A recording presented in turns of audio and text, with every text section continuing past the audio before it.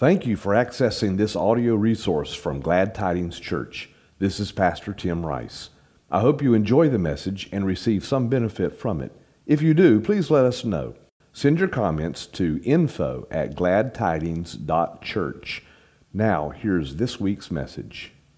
All right, well, tonight we're going to look at the final installment on the series that we've been doing, the study that we've been doing on Wednesday nights about the prayers of Jesus. And you remember that there are 7 prayers that Jesus prays in the Gospels that are recorded in the Gospels. And so we have taken the time to kind of look at each one of those individually. Tonight is the last installment in this study, and tonight we're going to be looking at the prayers that Jesus prayed on the cross. And so there's actually, in your notes, there's actually 3 prayers that Jesus prays on the cross. So there's the gospel records 7 final sayings of Jesus when he is on the cross.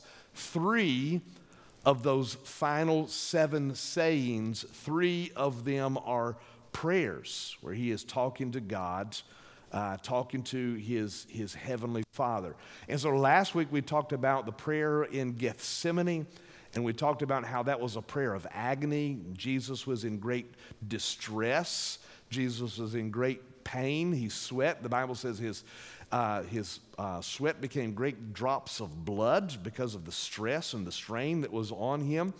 And so the pain that Jesus experienced in Gethsemane was of a different nature, but it could not compare to the pain and the humiliation that he experienced on the cross. In fact, crucifixion was a unique form of execution because it was specifically designed to cause as much pain and suffering as possible. For that reason, it was considered inhumane by the Romans, and they would not crucify Roman citizens because they considered it to be a crucifixion, a punishment that was reserved only for barbarians and for foreigners. And so it was a terrible method of execution that administered as much pain and as much humiliation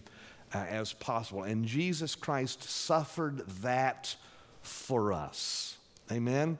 And so it's while he is on the cross that Jesus prays these final 3 prayers before his crucifixion. And because of the pain that he was experiencing during the crucifixion, these 3 prayers, they are excruciating. This is in your notes. They are excruciating prayers. Excruciating is actually a word that means tremendous pain and suffering, and it's actually a word that is coined from crucifixion. Excruciating means out of the cross, and so it's a unique kind of pain and suffering that was administered on the cross. And so these prayers are excruciating. They're painful prayers. They're prayers that are hard to pray. And so the pain of Gethsemane was not comparable to the pain that Jesus felt on the cross. These are excruciating, painful prayers, and there are 3 of them. And so what we're going to do is we're going to talk about each one of those tonight. The first prayer that he prayed on the cross is found in Luke chapter 23, verse number 34, and it is the prayer of forgiveness. Prayer of forgiveness. Now, this is not a prayer asking for God to forgive us. How many knows the prayer asking God to forgive us? How many knows that's a relatively easy prayer? God's word says if we will confess our sins, all we have to do is confess our sins, admit that we're sinners, confess those sins to God, and God's word says, and then he is faithful and just to forgive us of our sins. Aren't you thankful that all we have to do is come clean before God and say, God, I admit that I'm a sinner. I confess my sins to you. And God is willing, He is able to quickly forgive us of our sins. That's not the kind of prayer that we're talking about here. This is a prayer praying that we might be able to forgive, or that God would forgive others, that we would be able to forgive others. The prayer is actually this. On the cross, Jesus prayed, Father, forgive them, for they know not what they do. How many knows that was a prophetic prayer that Jesus was praying on the cross? But as we've been talking about in this series, it is also a model prayer for us. And how many knows it is hard for us to, sometimes it is hard for us to forgive individuals that have caused us pain and suffering. That's what Jesus is doing here. These individuals, he's praying for Pilate, he's praying for Herod, he's praying for the Roman soldiers, he's praying for Caiaphas and Annas, he's praying for the Sanhedrin, he's praying for the Roman soldiers, he's praying for those that are mocking him, he's praying for the thieves that are on either side of him. Jesus is praying for all of those that are causing him the pain that he's experiencing, the humiliation that he's going through. Jesus is praying, Father, forgive them because they don't know what they're doing. Who knows? That's a hard prayer to pray for somebody who is causing you so much pain and suffering. Forgiveness, being able to forgive, praying for the forgiveness of others is a difficult prayer to pray when they have caused you pain and suffering. Nevertheless, there in your notes, Jesus tells us that we ought to do what? We ought to love our enemies and that we ought to pray for them. That's Matthew, in case you doubt that's Matthew chapter 5, verse 44. Okay, you can look it up later. So, Pastor Tim, I'm not sure Jesus told us to love our enemies and pray for. Well, he did. Matthew chapter 5, verse 44. And it's hard to hear because it's hard to do, right? If somebody causes you pain and suffering, it's hard to love them and to pray for them. But Jesus is our example. Jesus taught us that we should love our enemies, that we should pray for them, even those that hurt us. We should pray for them because they don't know the Father like we do. And in fact, that's significant here that Jesus is saying, Father, he's addressing God as Father. Father, forgive them because do you see that Jesus is drawing a distinction between the relationship that he has with God. God, you're my heavenly Father. I'm praying that you would forgive them because they don't know what they are doing. You see, when we understand that our enemies, those that misuse us and those that cause us pain and suffering, that we should pity them, we should have compassion on others, because we recognize that they don't know God as Father like we know God as Father. They don't have the same kind of relationship with God that we have with God. So when we look on the world, when we look on individuals that have caused us pain and suffering, we ought to have compassion. That's what Jesus had compassion on those.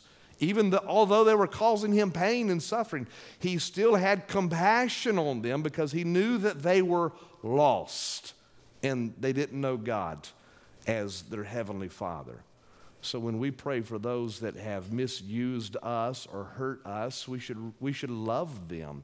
We should pray for them because we should recognize that they don't have the same kind of relationship. God loves them. Jesus Christ died for them, amen, just like he died for us. And that ought to cause us to have compassion on even if they cause us injury or harm, because we recognize they don't know the Father like we know the Father. So Jesus taught us that we should love our enemies. We ought to pray for them because they don't know the Father like we do. Not only do they not know the Father like we do, but Jesus says they don't know what they're doing.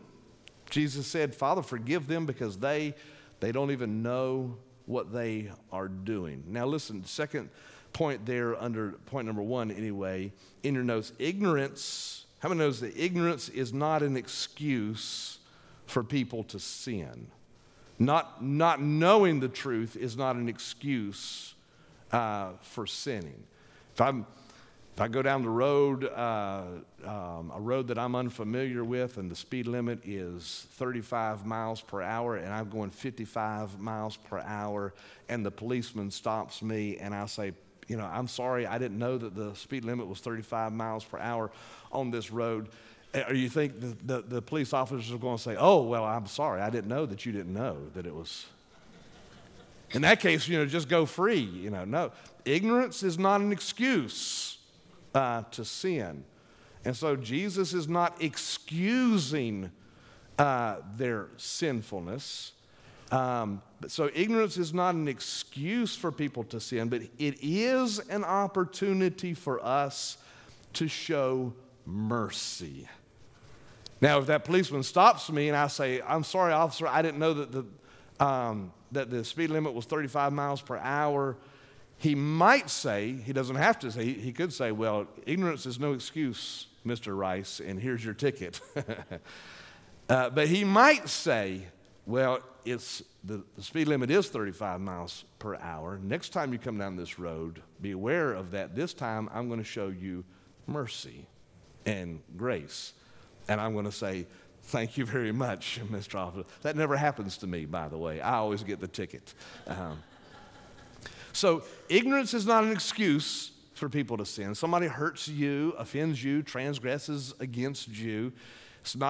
Ignorance is not an excuse for them to do that. However, it is an opportunity for us to show mercy to someone else. And how many knows Jesus gave us the example here that when somebody hurts us, somebody offends us, first of all, we should pray for them and pray that they would come to know the Father. If they're not saved, they don't know the Lord, we should pray that they would come to know Jesus the way that we know Jesus. Second of all, we ought to be willing to extend mercy and grace to people. Amen? And so forgiveness is hard, but we must love our enemies. We need to pray for them. We ought to show them mercy. And then the last point under that prayer anyway is forgiveness. We forgive. It's important for us to forgive others because forgiveness is not really for their benefit. Forgiveness is for our benefit. We forgive others for our benefit. Jesus taught us, going back to mercy, Jesus said, blessed are the merciful, for they shall obtain what? Mercy. How many of you have ever needed mercy from God? All of us, we need mercy.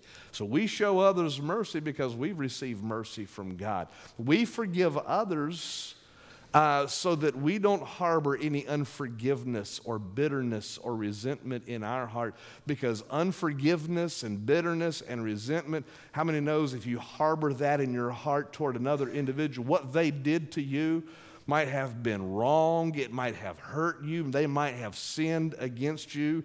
Again, we're not excusing that sin, but we're saying if you harbor unforgiveness toward that other person, how many knows you're not hurting that other person, you're only hurting yourself.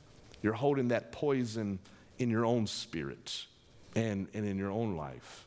So we need to forgive others so that our hearts can be clear, so that our hearts can be clean. Jesus taught us that praying to forgive others, it's painful, it's hard, it's a difficult prayer to pray sometimes, especially if that person has hurt you deeply and you have suffered because of the actions of someone else. But how many knows the prayer of forgiveness is an absolute necessary prayer for us to pray so that we can get that poison out of our own hearts and experience God's grace, God's love, and God's mercy. But it's a hard prayer for us to pray. The second prayer is the prayer of the forsaken.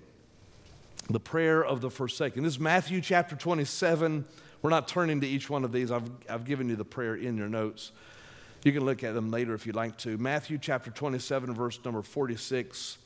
Jesus prays from the cross and he says, my God, why have you forsaken me? Why have you forsaken me? Now, the first thing I want to say about this prayer is that this prayer is an anomaly. Okay, that means it stands out from all of the other prayers. It's different than all of the other prayers that Jesus prayed. Can you guess why? One reason why it's different than all of the other prayers that Jesus prayed? Well, it's for one reason, it's because this is the only prayer that Jesus prays where he doesn't address God as Father. My God, he cries out. Why have you forsaken? Why doesn't he address him as Father? It's because he feels abandoned. He feels forsaken. And he feels the wrath of God that is being poured out on the sins of all of the world, because in that moment, Jesus became sin. God poured his wrath out on the sins of all, not his own sin. Jesus was sinless and he was perfect, but he took upon himself our sins, the sins of the whole world. And he was, Isaiah says, he was smitten and afflicted because of our iniquities and because of our transgressions.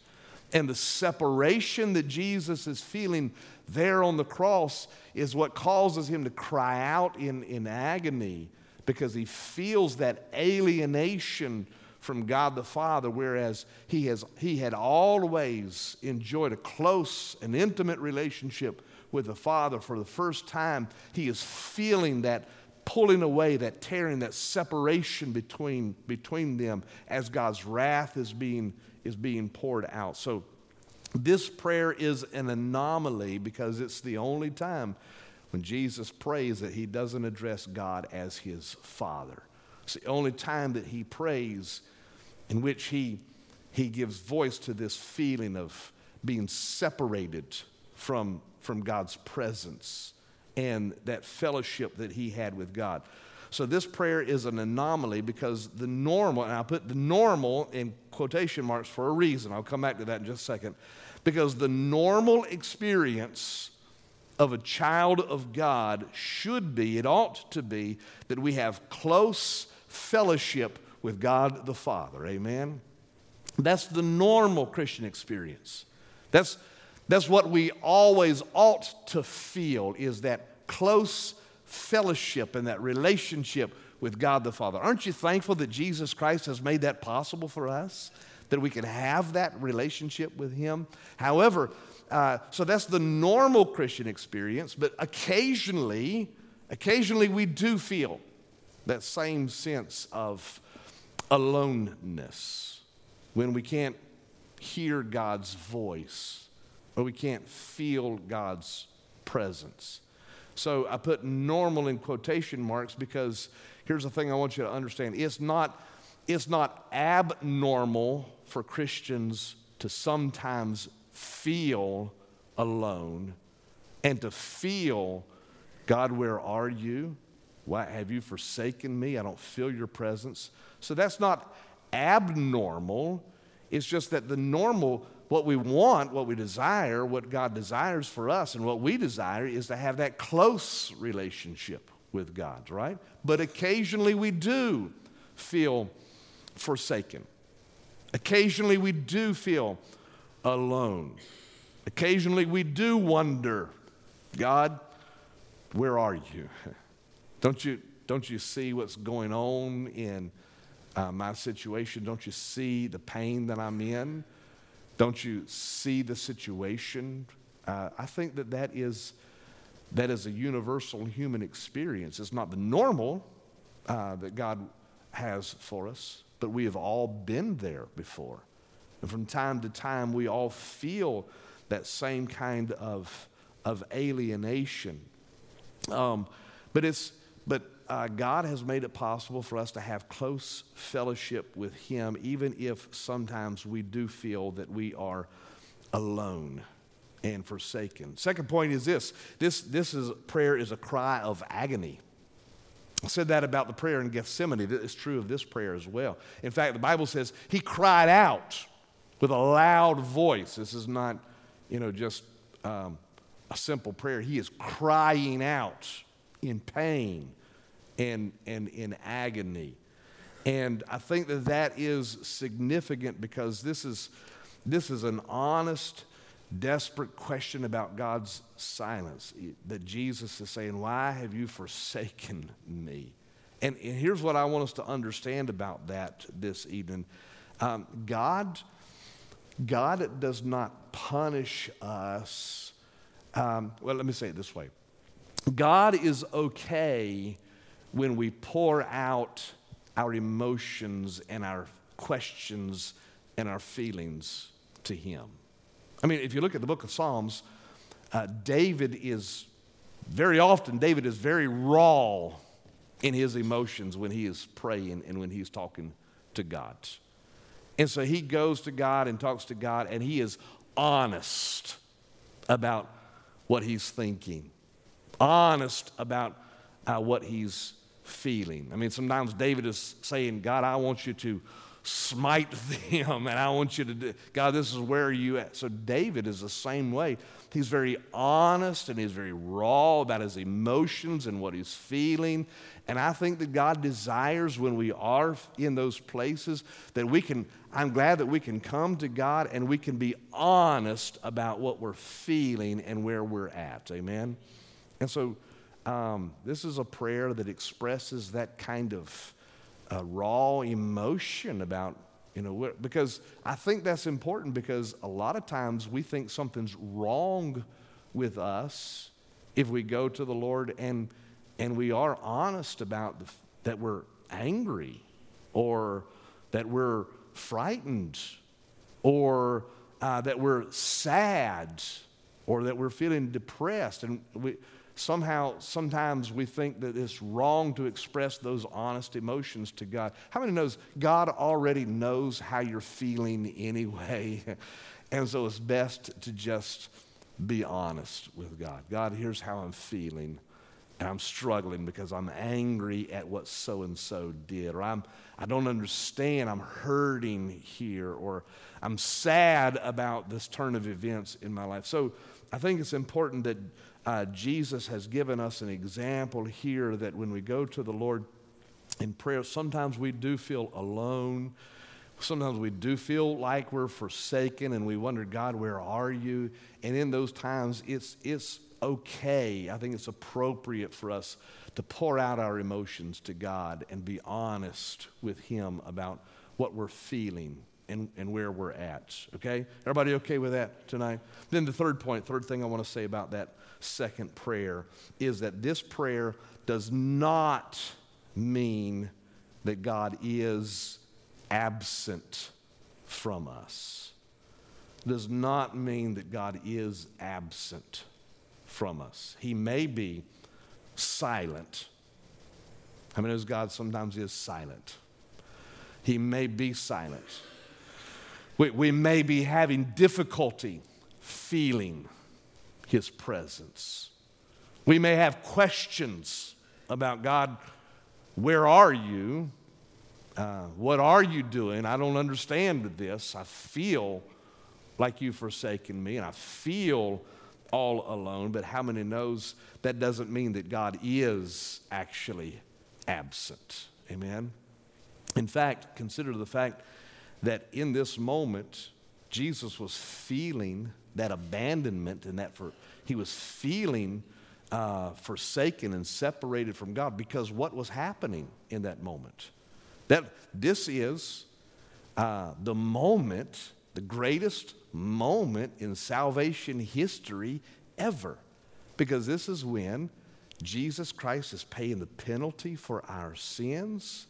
It is the transitional, it is the key moment in salvation history where the sacrifice is being made. God is receiving the sacrifice, pouring out his wrath on sin so that you and I can be saved. What was accomplished in this moment was the salvation of all mankind, those that will believe on Jesus Christ. And so it's sometimes, here's the takeaway, sometimes it's in the darkest moments.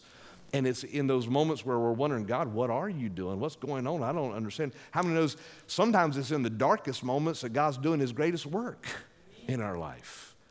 So it's okay for us to say, God, I don't understand what's going on, and I feel like you're not listening to me, and I don't understand why you're silent. However, the reality is that God is always at work in our life. Amen? God is always working for our good and for his glory. So in those moments when it seems like God is absent from us, God may be accomplishing a great work in our life. But the prayer of the forsaken, and I said it's the prayer of the forsaken, but how many knows we're never forsaken, amen?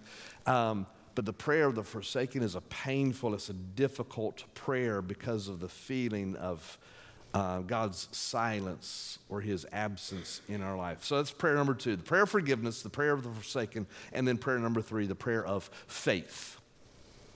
The prayer of faith. Luke chapter 23, verse 46, in the moment that Jesus dies on the cross, he says, Father, into your hands I commit my spirit, or I commend my spirit. And this is an important prayer because despite his pain, despite the pain that he's experiencing on the cross, and remember we talked about this last week, that if he had wanted to, Jesus said, I could call down, I could just speak the word, my Father would send 12 legions of angels and deliver me. He didn't have to stay on the cross, right? But despite his pain that he was experiencing on the cross, despite his feeling of abandonment, separation from God, despite his pain, Jesus committed himself into his Father's hands, committed himself into God's hands. He gave himself over to the Lord. Now Jesus, the Bible says this about Jesus. Jesus said that he was in complete control of his life. He said, no man takes my life from me. He said, I lay my life down. And so what we see in this prayer is Jesus' decision to just willingly lay his life down for us. So Jesus was always in total control of his life. How many knows we don't have that same kind of control over our life? We try to control our life, but the reality is, there in your notes, we cannot control our life. But here's what we can do. We can choose to give our life away. So we try hard to control our life, and no matter how hard you try to control, well, this is true of me. Maybe you've got it figured out, all right? And if you do, I want to talk to you after service, all right? But no matter how hard I try to control my life, there are things that happen that are just beyond my control. Just because people do things that they don't ask me, should I do this? I wish everybody would ask me, should I do this? I would tell them, no, do this. I want you to do that. But I can't control what other people do. I can't control what Washington, D.C. does. I can't control what happens in Raleigh. I can't even control what happens in Dunn. I can't control my life. No matter how hard I try to control the circumstances of my life, I can't control my life. But here's so that means there's always something going wrong in my life. Something always going like I don't want it to go. And so sometimes I'll say, Lord, I don't understand. Why does this have to happen? Where are you, God? Don't you see what's going on in my life? I can't control my life, but here's what I can do. I can say, God, I can't control my life, but I can put my life in your hands and trust you, God, and know that you're in control and that you're going to take care of me. And you see, that's what Jesus is teaching us in this last prayer. Now, he controlled his life. He willingly laid his life down, said, okay, I'm going to give my life as a ransom for many. I don't have that kind of control over my life, but I can say the same thing that Jesus prayed. Lord, I commit my life into your hands. I place my life in your hands because I may not understand it. I may not even like some of the things that's happening in my life, but Lord, I can choose to place my life in your hands and trust you. In fact, it's significant, isn't it, that here after Jesus had already cried out, my God, why have you forsaken me? Jesus now returns to what? Father, into your hands I commit my spirit. Even in his pain, even after feeling that alienation and that abandonment, Jesus says, no, Father, I trust you. I trust you with my life. And so he committed himself into his Father's hands. I read this quote the other day, and I loved it. I'll share it with you. I should have put it in your notes, but I didn't. So you can write it down if you like to. Timothy Keller said, this may not be an exact quote, but it's similar anyway. He says, it is not the quality of my faith that holds me up. It is the object of my faith that holds me up. So in other words, it's not in my ability to believe in what's going on, control my life. It's in my ability to believe that God controls my life, right? And so even when life doesn't happen the way that we want it to happen, even when we're going through, and remember, these are painful, excruciating prayers because sometimes we go through some hard, life is hard sometimes. And it takes some twists and turns that we don't understand, and it causes pain and confusion and hardship in our life. But in the midst of that hardship, aren't you glad that we can say, God, I don't understand it. I don't know what's going on. I only know that this is hard and it's difficult. But God, I choose to believe that you're my heavenly Father. And so I'm going to commit my life into your hands. I'm going to put myself in your hands and say, Lord, I trust you. I have faith in you that you're going to do what is good, that you're going to do what is right. So these are hard prayers. They're excruciating prayers. They're painful prayers for us to pray. But let me end with this last thought, this last statement, and then we're going to pray. Hebrews chapter 12 says that Jesus endured the cross. He endured the pain. He endured the humiliation.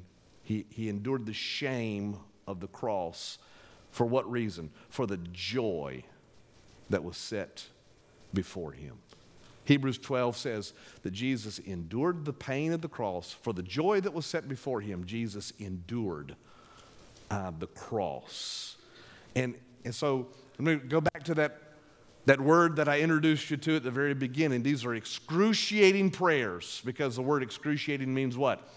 Out of the cross. Cross is a painful experience. A painful experience. So these are excruciating prayers, but there's something else that comes out of the cross. And that is what? Joy. Joy. Jesus Christ, God used the cross to transform our lives, to save us from our sins and to give us hope. And so out of the cross comes what? Victory. Victory in our lives. And so as Christians, as the children of God, we know this. Listen, the pain of the cross always holds the promise of victory and the promise of glory. So no matter what you're going through, no matter what you're facing, what trials you're going through, you can know that there is joy on the other side of it. God's going to use it for some benefit in our life. So you can endure the pain because you know that there is joy. God's going to use it for some purpose. There's pain, but there's also the promise of glory and the promise of victory. So God can bring something good even out of your worst situations and your most painful experiences. In fact, if you have your Bibles, I'd like for you to flip them open to Hebrews chapter 12. And I want us to read a couple of verses in Hebrews chapter 12 before we end in prayer.